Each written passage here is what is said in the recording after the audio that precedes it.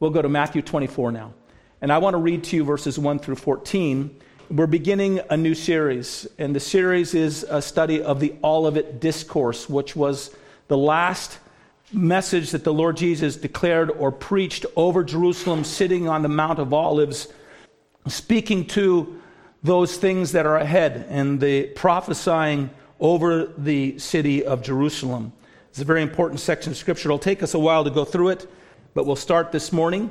And so I recommend, by the way, that you take some time and you read Matthew chapter 24 and 25, and I'll actually send to you some other references so that you can look at the parallel passages of the Olivet Discourse that are found in the Gospel of Luke and in the Gospel of Mark, so that you can look at those as well. And you can be reading over those and mulling over that and considering that as we begin this short, brief series. So let me read to you Matthew 24, verses 1 through 14. Then Jesus went out and departed from the temple, and his disciples came up to him to show him the buildings of the temple. And Jesus said to them, "Do you not see all these things? Assuredly I say to you, not one stone shall be left here upon another, that shall not be thrown down." Now as he sat on the Mount of Olives, the disciples came to him privately, saying, "Tell us, when will these things be? And what will be the sign of your coming and of the end of the age?" And Jesus answered and said to them, "Take heed that no one deceives you, for many will come in my name, saying, 'I am the Christ,' and will deceive many. And you will hear of wars and rumors of wars. See that you're not troubled, for all these things must come to pass, but the end is not yet. For nation will rise against nation, and kingdom against kingdom, and there will be famines and pestilences and earthquakes in various places. All these things are the beginning of sorrows. Then they'll deliver you up to the tribulation and kill you, and you will be hated by all the nations for my name's sake. And then many will be offended and will betray one another and will hate one another. And then many false prophets will rise up and deceive many. And because lawlessness will abound, the love of many will grow cold. But he who endures to the end shall be saved. And this gospel of the kingdom will be preached in all the world as a witness to all the nations. And then the end will come."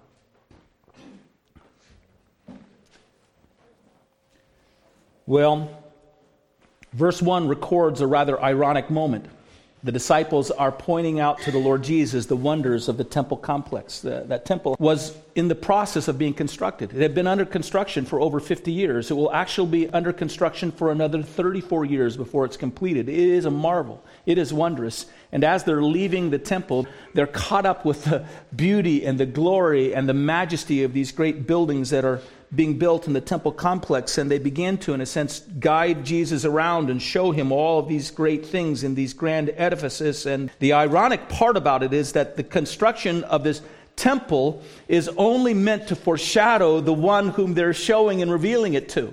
The Lord Jesus is the fulfillment and the epitome of all that the temple represented and all that the temple projected. In fact, the Lord Jesus said of himself that he was one who was greater than the temple.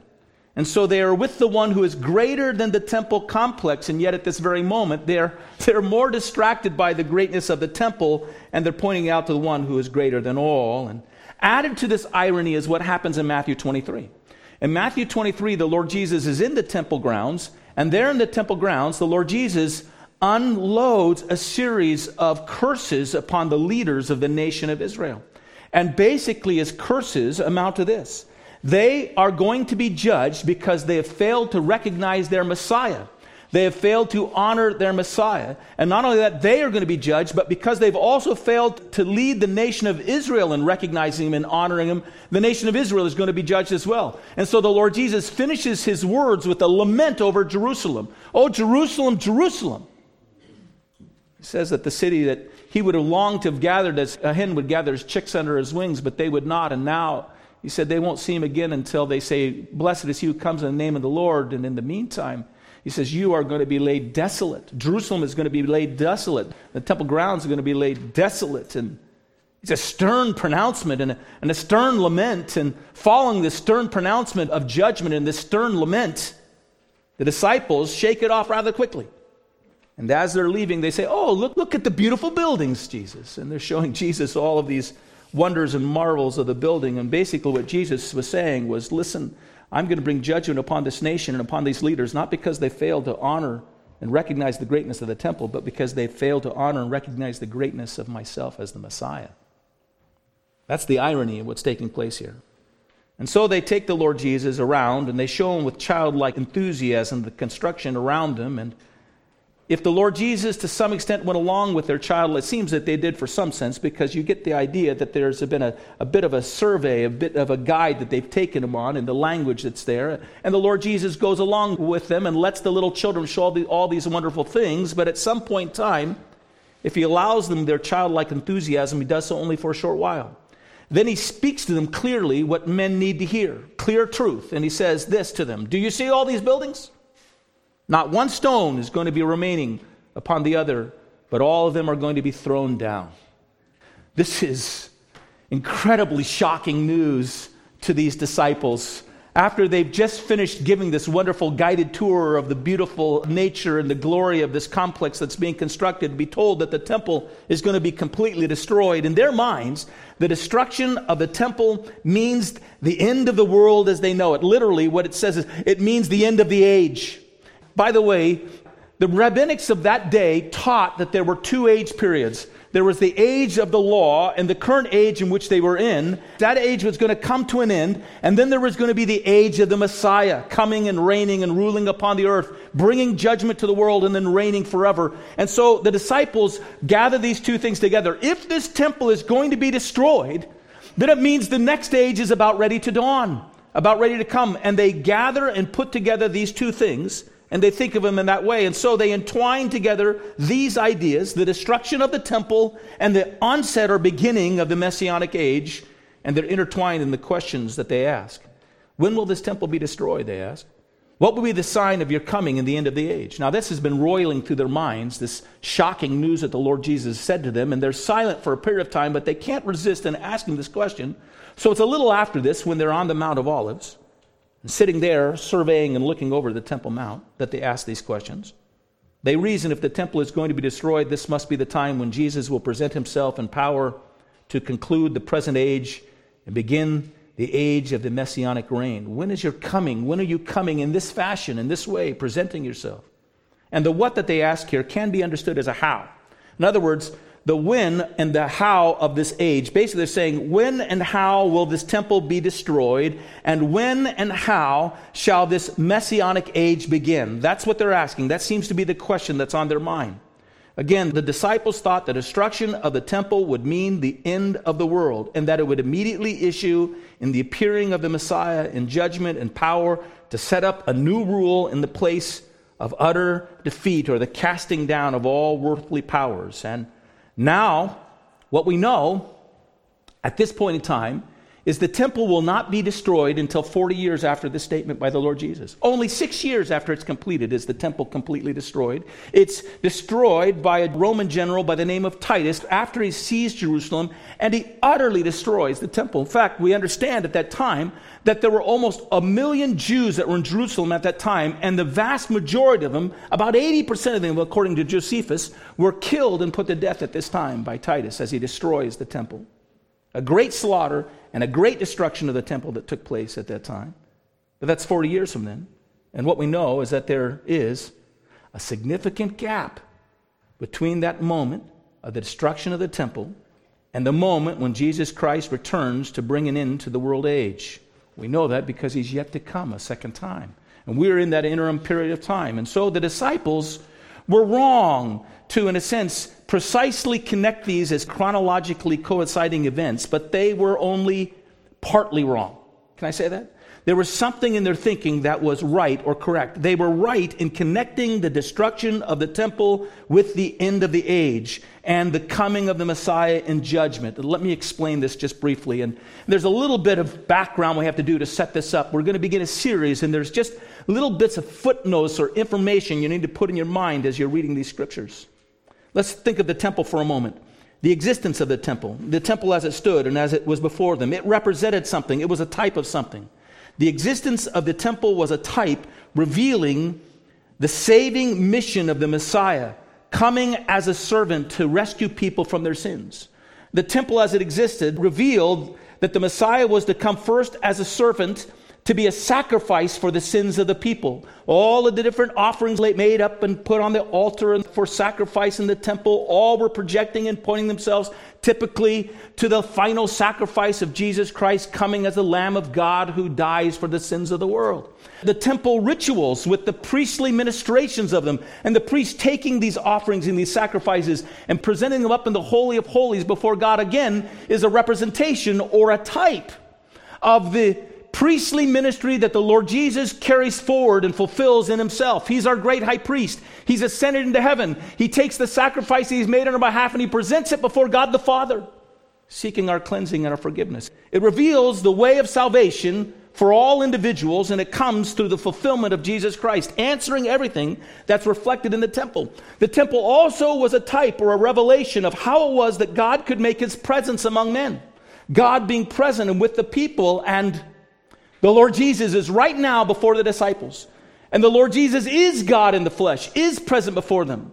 He's with them at that moment. And the day will come when, as they believe and trust in him, that he will pour his Spirit upon them, and their very bodies will be temples of his presence living within them. And when all these things are fulfilled, everything that the temple existence typified, all of them are fulfilled. There's not a necessity for the temple anymore, because what it's pointing to and what it's representing and what it's typifying has come, and it's been completed, and it's completed in Jesus Christ.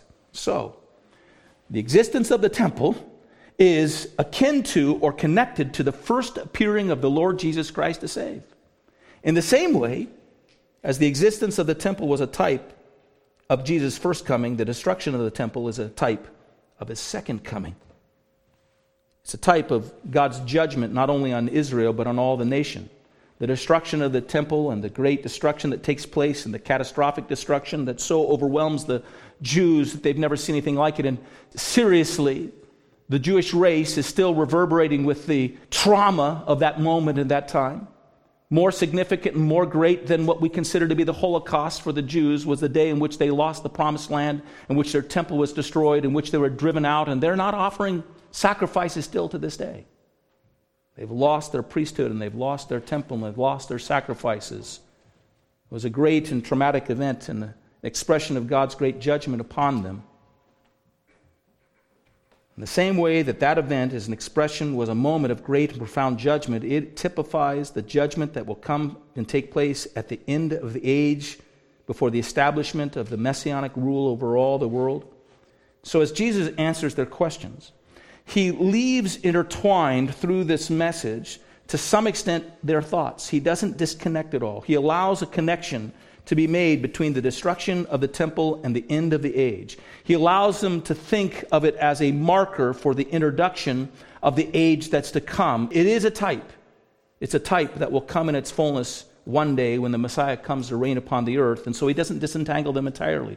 And this is confusing for individuals, because when they read all of the discourse, they don't know when they're reading about the destruction of the temple and when Jesus is simply prophesying about that, and when the Lord Jesus is prophesying about the great judgment and the final judgment that comes before and during the midst of the great tribulation at the end of the age. And I think it's intentionally that way. The Lord Jesus allows these things to be intertwined. Their questions were, when shall the temple be destroyed, and what shall be the sign of your coming to bring about the end of the age? They put these two concerns together and hold them tight together, and the Lord Jesus answers these two questions together. As he answers them, and as we study this passage, we'll begin to see, beyond the destruction of the temple, that they are not linked as tightly by time as the disciples thought at that moment. But there is a link. At the same time, maybe not on this day, but eventually the disciples themselves will realize that they're not entirely connected, and they will begin to disentangle them as well. But for now, what we want to do is look at this passage and begin to draw lessons for ourselves.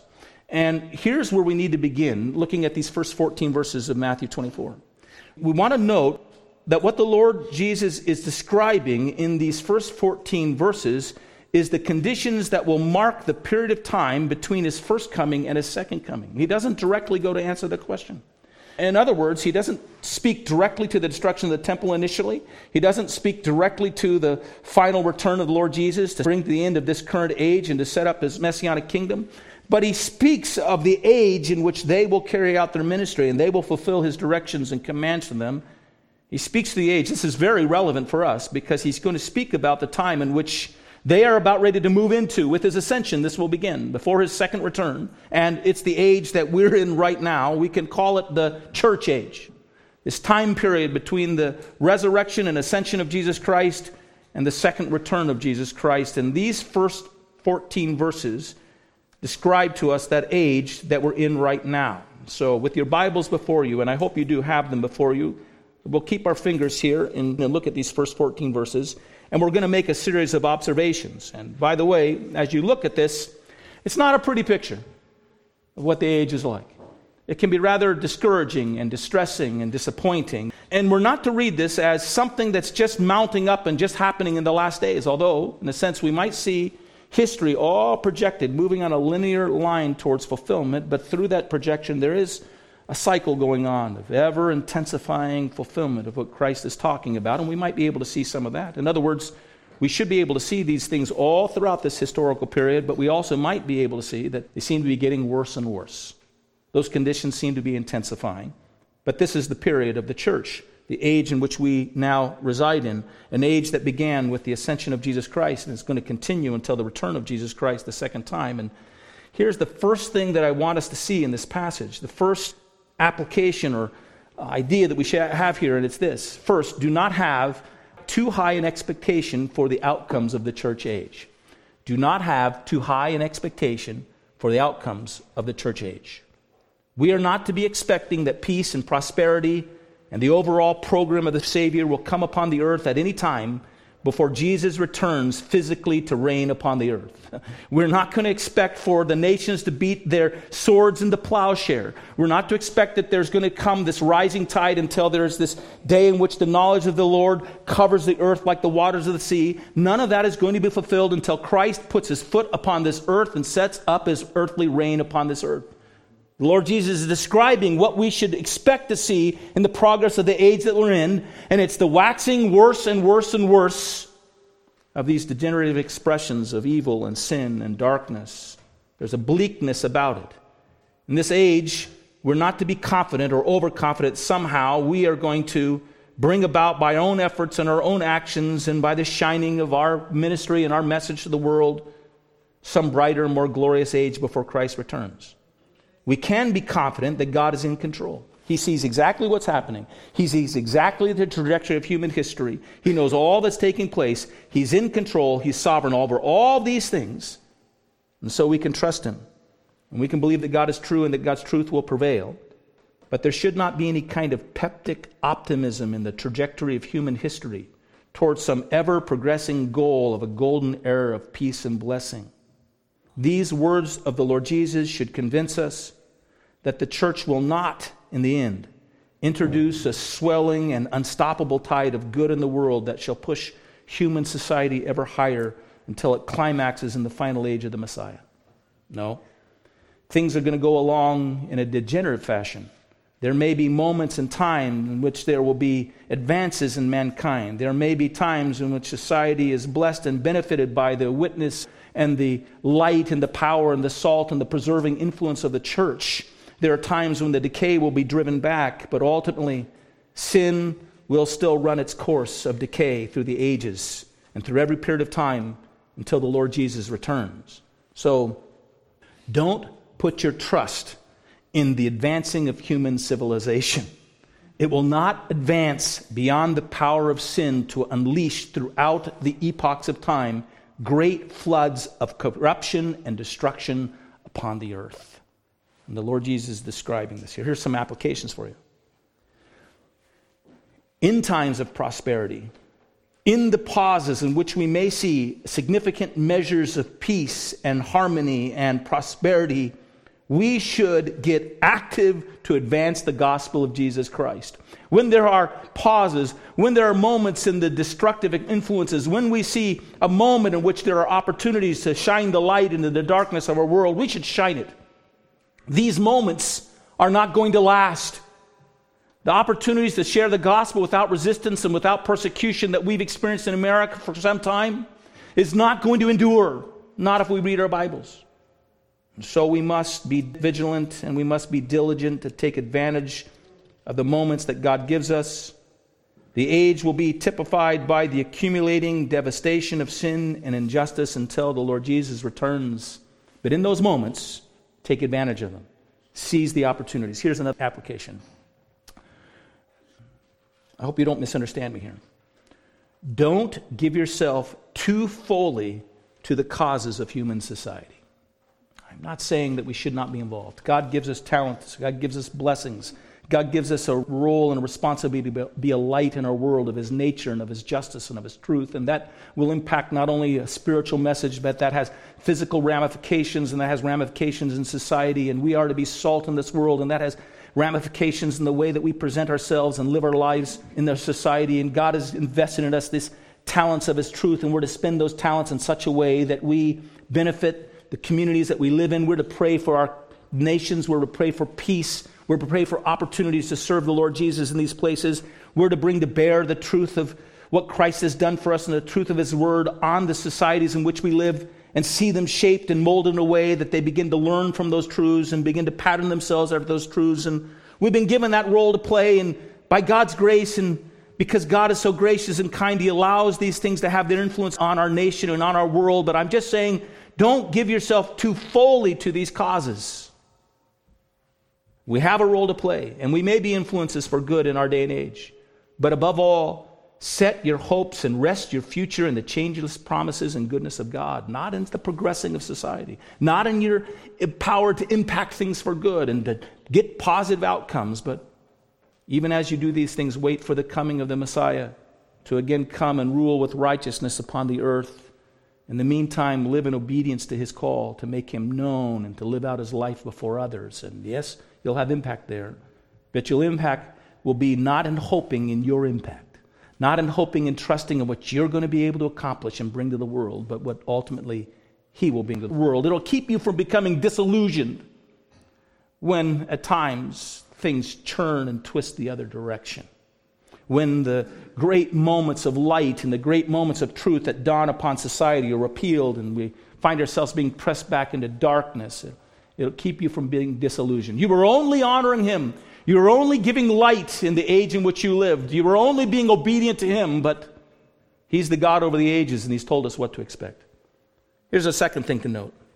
And this is somewhat the heart of our message here this morning. Take note that the patterns of decay that our age will go through call for endurance.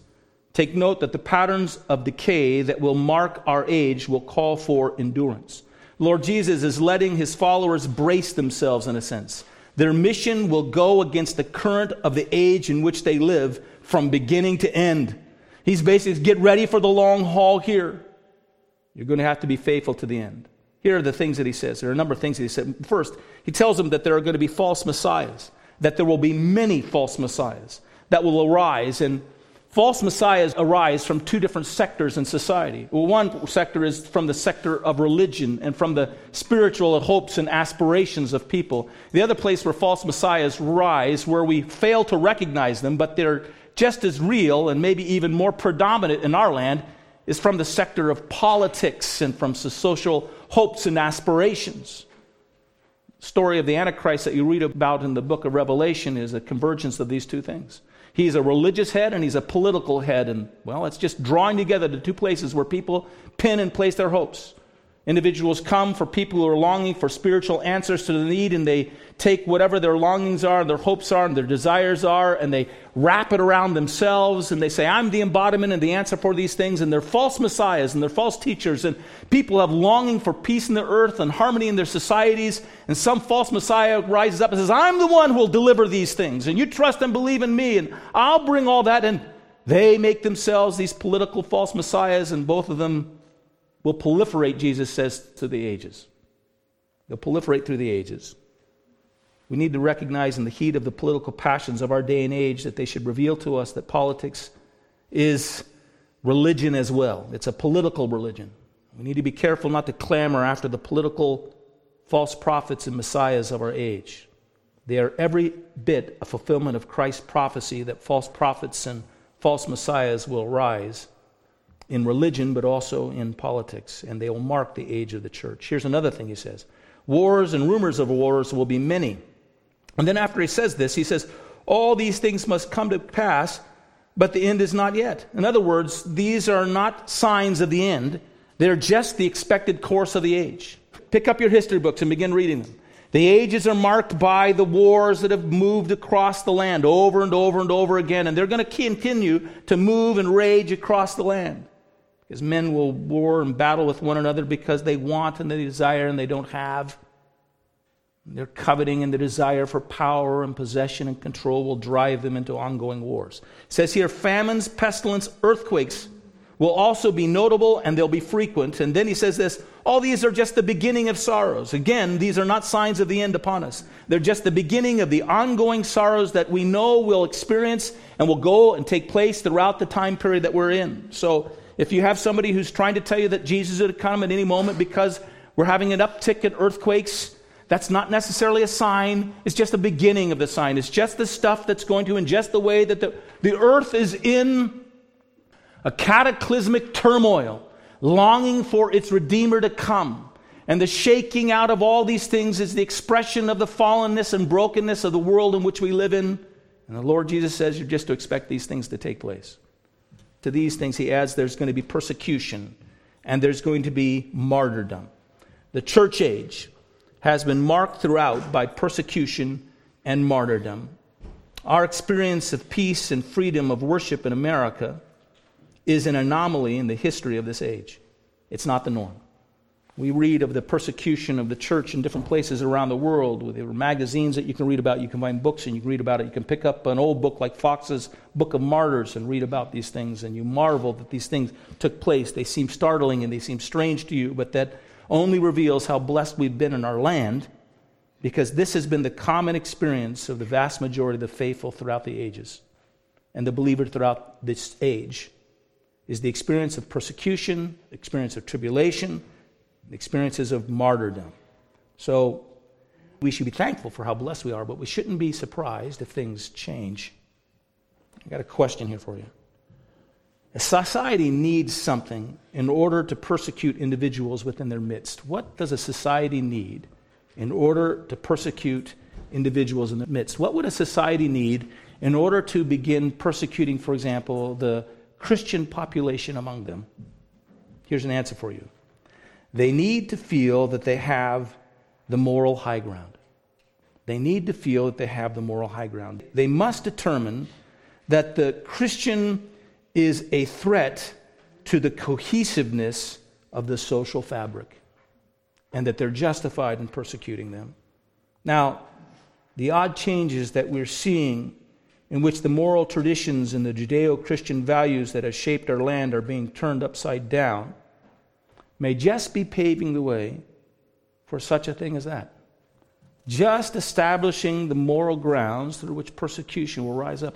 I have traveled a lot around the world, and it has been my thought at times when I'm traveling into some of these places. You know, when you're traveling into Indonesia, this last week we had a ministry in the Ambon province of Indonesia, and it is the most radically committed Muslim part of Indonesia, and there are churches there, and they experience profound persecution. We're carrying a ministry with a cluster of those churches. Well, I've gone to places like that. Sometimes I wonder to myself, I wonder if I will be martyred for my faith in these places. There was a time when I was concerned that I would be martyred for being an American in those places. So I would wear a Canadian lapel pin. I lived in Canada, so I would have a little maple leaf on my thing. I thought maybe that might guard me from that. I don't walk around with an American flag, you know, when I go to some of these places. Just being a little wise. I love my country. I love my country. But I don't want to die as a martyr to America. I want to die as a martyr to Jesus Christ and the gospel. That's how I have to go in martyrdom. I want to go as somebody who's recognized as a follower of Jesus Christ, and it's his name that I'm bearing upon myself. Well, I've wondered that. I've wondered if that might take place. Of late, I've wondered if I live long enough, it might not just happen here in my own country, in my own land. When you see the things that are shifting around us, I'm not being alarming here. I'm not trying to stir up some sense of conspiracy or anything like that. The Lord Jesus said these are the things that will mark the ages in which we lived on. We ought to thank the Lord and bless the Lord that we've lived in this oasis of peace in this land, and we should still take advantage of that to advance the gospel with boldness, because this is an envelope in time, and it's a brief envelope in time, and it's a brief envelope of grace, in the midst of what the Lord Jesus is describing when we mark the age, the church age in which we live. Here's another thing that he says. Apostasy, betrayal, hatred of false brethren, false prophets, he says, will also abound. He says here in verse 10, and then shall many be offended. That word there, if you might remember, Jesus said, blessed are those who are not offended in me. He's talking about those individuals who profess some faith and some belief in him, but now they're scandalized.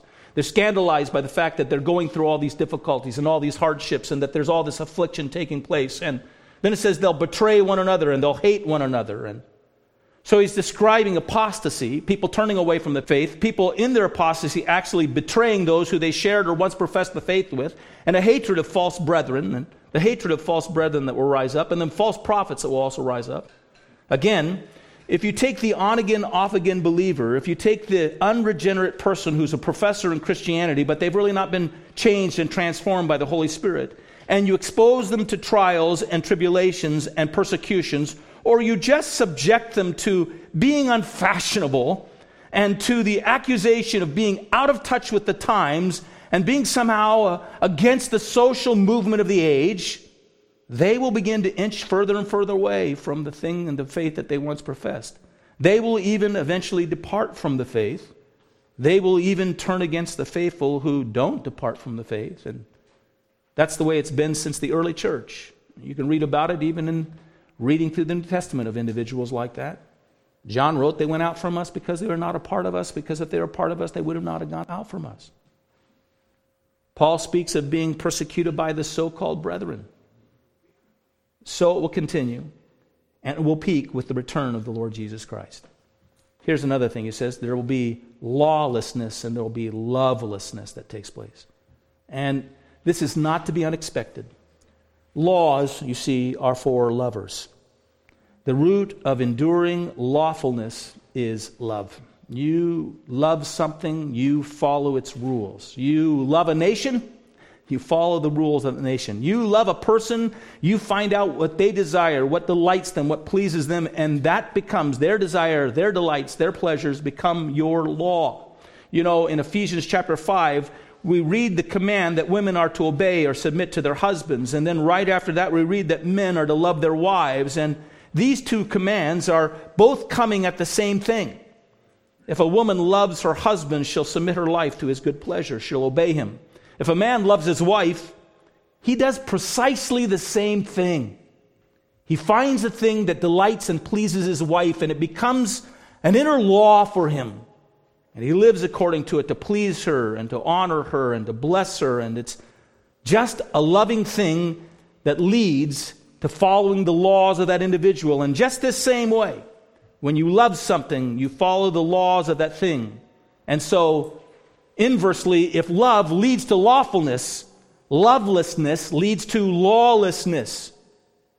If you love the Lord Jesus, you'll obey him and you'll follow him. But if you let your love grow cold, you'll depart from him and from his laws. And this lawless, loveless society will appear in greater and greater frequency throughout the age in which we live, as men become increasingly more and more lovers of themselves, lovers of their own pleasure, rather than lovers of God. And if you can't love God, you will be incapable of loving others. So it won't be a surprise. There'll be an age marked by lawlessness. But still, in all these things, the end will not come. This is not a description of the time of the Great Tribulation. It's a description of our times and our age. And so the Lord Jesus gives a command to us, or a word of encouragement or exhortation to us before all these things. He says, but to him who endures to the end, he shall be saved. Jesus is calling for a response to the challenge of the age in which we live in. We're to meet these things not with naive expectations that everything is going to get better and better, but with endurance to the very end. But in that endurance, what are we to be doing? Well, we're to be loving the Lord Jesus, and we're to be keeping his command to us. And what is his command? What's to mark the church that endures in the midst of the age in which we live? Well, that's the third thing that we note here in this passage. You'll remember that the last command that the Lord Jesus gave to his disciples before he ascended into heaven, go into all the world and preach the gospel. Go into all the world and make disciples of all the nations. That was the command he gave him. And here at the very end of this description of the age, the Lord Jesus indicates that this command will be followed and carried out by those who endure. And so he says, and this gospel of the kingdom will be preached in all the world as a witness to all the nations, and then the end will come. This doesn't mean that Jesus can't come at any time until every nation and every tribe has heard the gospel. What it means is that we are to be about our mission regardless of the challenges of the age, regardless of the resistance and regardless of the things that we must endure through. For this is the season that he's given us to preach the gospel in all the world. Jesus is letting his disciples know that they are going to carry on with their mission regardless of how the world is falling out around them, and that they are not to be stopped by any of the resistance that they meet. Now, this is relevant because right after this, they're going to experience the Last Supper together. And then right after this, Jesus is going to be arrested in the Garden of Gethsemane. And then right after that, he's going to be crucified. He's telling them, listen, I'm going to give you a mission, and you're going to carry it out to declare my gospel and my message to the ends of the age, even when the nation seems to be turning around and history seems to be turning against you. You're to do these things. Only one thing will bring their mission and ours to the end, and it's not the resistance of this age. It's not all the things that we encounter that go against our hopes and our aspirations and our longings for this world. The only thing that will bring our mission to an end is Jesus Christ's return to earth to set up his kingdom. The concern that we should be most fixed upon is not the when and how of his return, but how much are we faithful to his final command. That's where he brings his disciples back to. There's work to be done here. You have these concerns, and I recognize it, and I'm going to share with you ideas, but here's the thing I want you to understand. In all of it, here's what I want to be found in you. I want you to be found faithful to me. I want you to endure in the midst of these challenges, these resistance. I want you to give a positive expression of the gospel message until I return. The other thing we should see in the statement of the Lord Jesus at the end of all this is that he gives a positive promise to us in the midst of the distress of the age in which we live. Our mission to share the gospel to the ends of the earth will succeed. The suffering and enduring church will prevail in the midst of the darkness of the hour. Ours is not a lost cause. It's the prevailing cause. And Christ is behind it. And his sovereign determination is behind it. So these are the things that we take to ourselves. These are the things that give us great hope. We remember these things as we come before this table. This table which reveals the suffering of our Savior on our behalf, his blood that was shed for us, his body that was broken for us. The Lord Jesus calls his community together, his community that's been commissioned to take the message of his sacrifice to the ends of the earth. And he says, now I want you to eat this meal, and I will not eat it with you again until I eat it with you within the kingdom. And Paul says we eat this meal and we proclaim the Lord's death until he come. We continue to proclaim the work and the death and the sacrifice and the gospel of our Savior Jesus Christ until he comes a second time.